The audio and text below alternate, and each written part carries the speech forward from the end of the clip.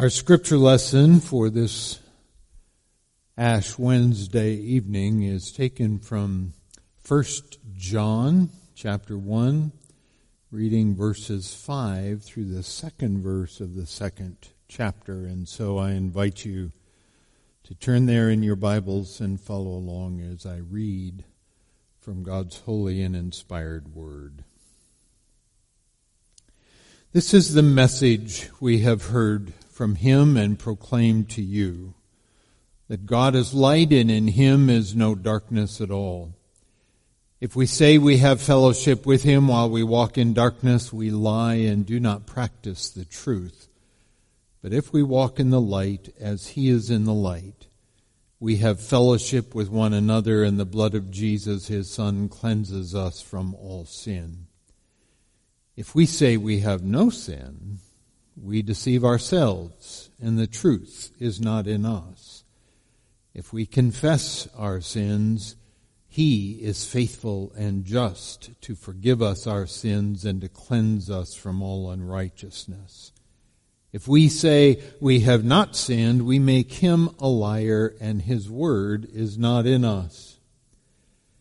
My little children, I am writing these things to you so that you may not sin. But if anyone does sin, we have an advocate with the Father, Jesus Christ the righteous.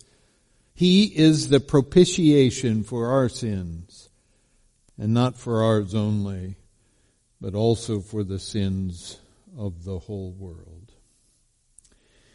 And herein ends the reading of God's word to us this day. May all praise and honor and glory be to him and to him alone. Amen. In our study on the church, we have been speaking of late about the holiness or the set-asidedness of the people of God. We have learned that God is engaged in a plan to save a people unto himself who will be in relationship with him, an intimate relationship in which God takes up spiritual residence within his people. This was dramatically displayed at Pentecost when the Spirit of the Lord fell upon the assembled believers in Jerusalem, prompting them to declare the marvelous works of God in languages unknown to them, but in dialects well known by the very diverse visitors gathered in the city. This indwelling Spirit of God continued to operate within these once intimidated disciples by giving them a boldness to proclaim Christ to any and all who would listen, shrugging off the tactical persecution they encountered at the hands of the religious authorities. This indwelling of the Holy Spirit is God's gift to everyone who places their faith in Jesus Christ as Savior and Lord. When we stop trusting in our own ability to reach moral perfection and begin trusting in the atoning work of Christ, who gives to us his righteousness, God sends his own Spirit to live within us, claiming us as his own. And as we said a week ago, part of the Spirit's mission in us is to change the affections of our heart in order that the sinful nature, which continues to cling to our mortal flesh, is mortified or put to death, so that we might live obediently before God. This is what the first apostles taught. And in letter after letter, you will find an appeal to the disciples scattered throughout the churches to surrender themselves to the leading of the Spirit in this sanctifying work. And we have cited many of those passages over the last few weeks. But in the early church, there arose some who began to teach doctrine that was no longer apostolic. That is, they diverged from the orthodox positions that were first taught. There were those who began to deny that Jesus was the incarnation of the Son of God, the long-expected Messiah. And they further denied that his death served as the atonement for our sins. As you can imagine, this did not sit well with the apostles, and particularly with the apostle John. It was this heretical movement that served as the primary impetus for John's letters. He says in chapter 4 of this letter, "Beloved, do not believe every spirit, but test the spirits to see whether they are from God. For many false prophets have gone out into the world, and by this you know the Spirit of God. Every spirit that confesses that Jesus Christ has come in the flesh is from God, and every spirit that does not confess Jesus is not from God. This is the spirit of the Antichrist, which you heard was coming and now is in the world already." Throughout this letter, John challenges these heresies that are troubling the church, reminding his leaders of what they first believed and encouraging them to continue to hold to these truths. One of the claims that the heretics were making was that they were in fellowship with God. Now, this is an appeal to authority that every heretic makes. They claim that what they are teaching is the truth because they learned it supernaturally from God. But John trumps the claims of these false teachers when he says in verse 5, "This is the message we have heard from him," meaning Jesus. What the false teachers could not claim was a personal relationship with Jesus. They were not privy to 3 years of private conversations. They were not privy to 3 years of Jesus' teaching. They were not eyewitnesses to 3 years of his miracles or eyewitnesses to his death and resurrection and ascension. They were not there at Pentecost to receive the promised Holy Spirit. So the false teachers' claims to be in fellowship with God paled in comparison to the claims of authority that John and the other apostles were able to make. But John is also appealing to more than a personal relationship with Christ. He is saying that he and the other apostles have been endowed with a divine revelation by virtue of the fact that God is light and in him is no darkness at all. Since the apostles have been claiming from the very beginning that Jesus is the Christ, the enfleshment of the second person of the Trinity, they have stood in the presence of the light of light. John says in his gospel, "And the Word became flesh and dwelt among us, and we have seen his glory, glory as of the only Son from the Father, full of grace and truth." John was one of the 3 apostles to stand in the presence of the glorified Christ on the Mount of Transfiguration. He knows of what he speaks. So he challenges the self-attested claims of authority of these false teachers in verse 6 when he says, "If we say we have fellowship with God while we walk in darkness, we lie and do not practice the truth." In other words, when claims of divine authority are coupled with a lifestyle that fails to demonstrate personal holiness, that should be an indication to one and all that something is amiss. However, if we walk in the light as he is in the light, we have fellowship with one another, and the blood of Jesus, his Son, cleanses us from all sin. Here the apostle is pointing out that when we are in fellowship with God, by walking in the light as he is in the light, that results in a right fellowship with other believers also. These false teachers had separated themselves from the fellowship of the churches that the apostles had planted, and they were claiming that they alone were in fellowship with God. And John is saying, not so. If you were in right fellowship with God, then you would still be in fellowship with us.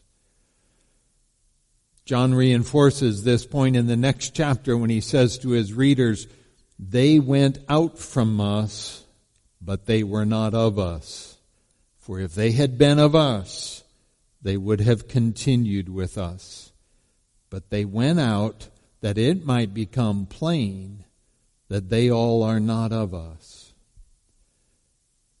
But John is also attacking other heretical affirmations that were being made by these false teachers, for they were making the claim that since they were enlightened by their fellowship with God, they have come to learn that they are no longer capable of sinning. In other words, they were saying that they had reached a point of moral perfection. Now, John knows that's not true. That's a devilish idea designed to discourage the saints so that whenever we stumble and fall, the accuser is immediately there causing us to doubt that we have been redeemed. The Apostle Paul paints the picture of our current state when he says, "For I know that nothing good dwells in me, that is, in my flesh. For I have the desire to do what is right, but not the ability to carry it out. For I do not do the good I want, but the evil I do not want is what I keep on doing.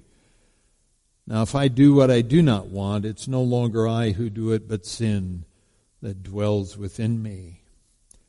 So John is countering the false teacher's claims when he says, if we say we have no sin, we deceive ourselves and the truth is not in us.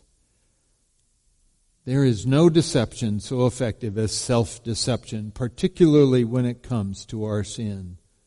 We have an enormous capacity to turn a blind eye towards our sin. We have the ability to justify ourselves by placing blame on others for our moral failures. And the more we do that, the more that we deny our sin, the more distant we grow from fellowship with God until we reach the point that these false teachers had reached.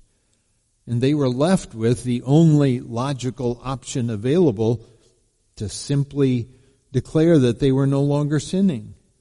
Don't believe your lying eyes. We are perfect.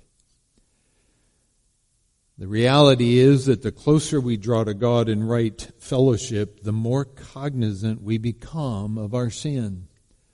The light of Christ illuminates our fallenness and our moral failures and our sinful attitudes, and the Holy Spirit takes the Word of God and pierces our hearts with that truth until we are in so much pain that we want relief.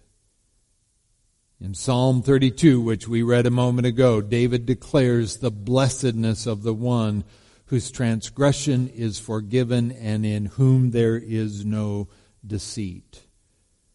But then he speaks about the converse of that when he speaks of the sorrow and grief he experienced when he refused to turn to God in repentance for his own sin. And he says, "For when I kept silent, my bones wasted away through my groaning all day long. For day and night your hand was heavy upon me. My strength was dried up as by the heat of summer." You see, God cares for his children so much that he will not leave them in their sin. God desires that his children know the beauty of right fellowship with him. And so God chastens his children, not out of anger, but out of love for them, delivering them from their bondage to sin and providing them with relief that comes by means of his indwelling spirit of sanctification. So what should we do when the Spirit heightens our awareness of our sin? King David said, "I acknowledged my sin to you, and I did not cover my iniquity. I said, I will confess my transgressions to the Lord, and you forgave the iniquity of my sin." Well, John could not agree more. He says, if we confess our sins, he is faithful and just to forgive us our sins and to cleanse us from all unrighteousness. This is an assurance that is intended to hasten our coming to God when we sin. If you knew that every time you failed, the response would be one of forgiveness and cleansing and restoration, what would prevent you from coming? The reason that Jesus tells the parable of the prodigal son is to communicate the heart of God towards sinners. It is to declare that when we turn from our pride and our love affair with sin and turn our face towards home, it is because we know that the Father is kind and generous, that He is slow to anger and abounding in steadfast love, forgiving iniquity and transgression. But Jesus adds to that picture of the Father when He portrays the Father keeping His eyes peeled towards the horizon, and He sees His Son returning, and He hikes up His robes and begins to run towards His Son, eager to welcome Him home. This is the picture that we need to have whenever we are hesitant to confess our sin to the Father. In the 3 parables that Jesus tells of lost things being found in that 15th chapter of Luke, He indicates that there is much rejoicing in heaven over sinners who were lost, but now are found. If we confess our sins, He is faithful and just to forgive us our sins and to cleanse us from all unrighteousness. And then John says, "My little children, I am writing these things to you so that you may not sin. But if anyone does sin, we have an advocate with the Father, Jesus Christ the righteous. He is the propitiation for our sins, and not for ours only, but also for the sins of the whole world." Contrary to what the false teachers were saying, John acknowledges that until the day of Christ's return, we will struggle with sin. There's no escaping it.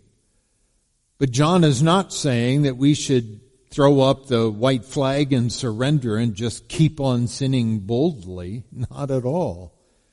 We should constantly strive to overcome the temptations that arise every single day. What John wants his readers to know is that if and when we sin, that we have an advocate who sits on the throne in heaven with God the Father, and He is interceding on our behalf before God. And He is perfectly righteous.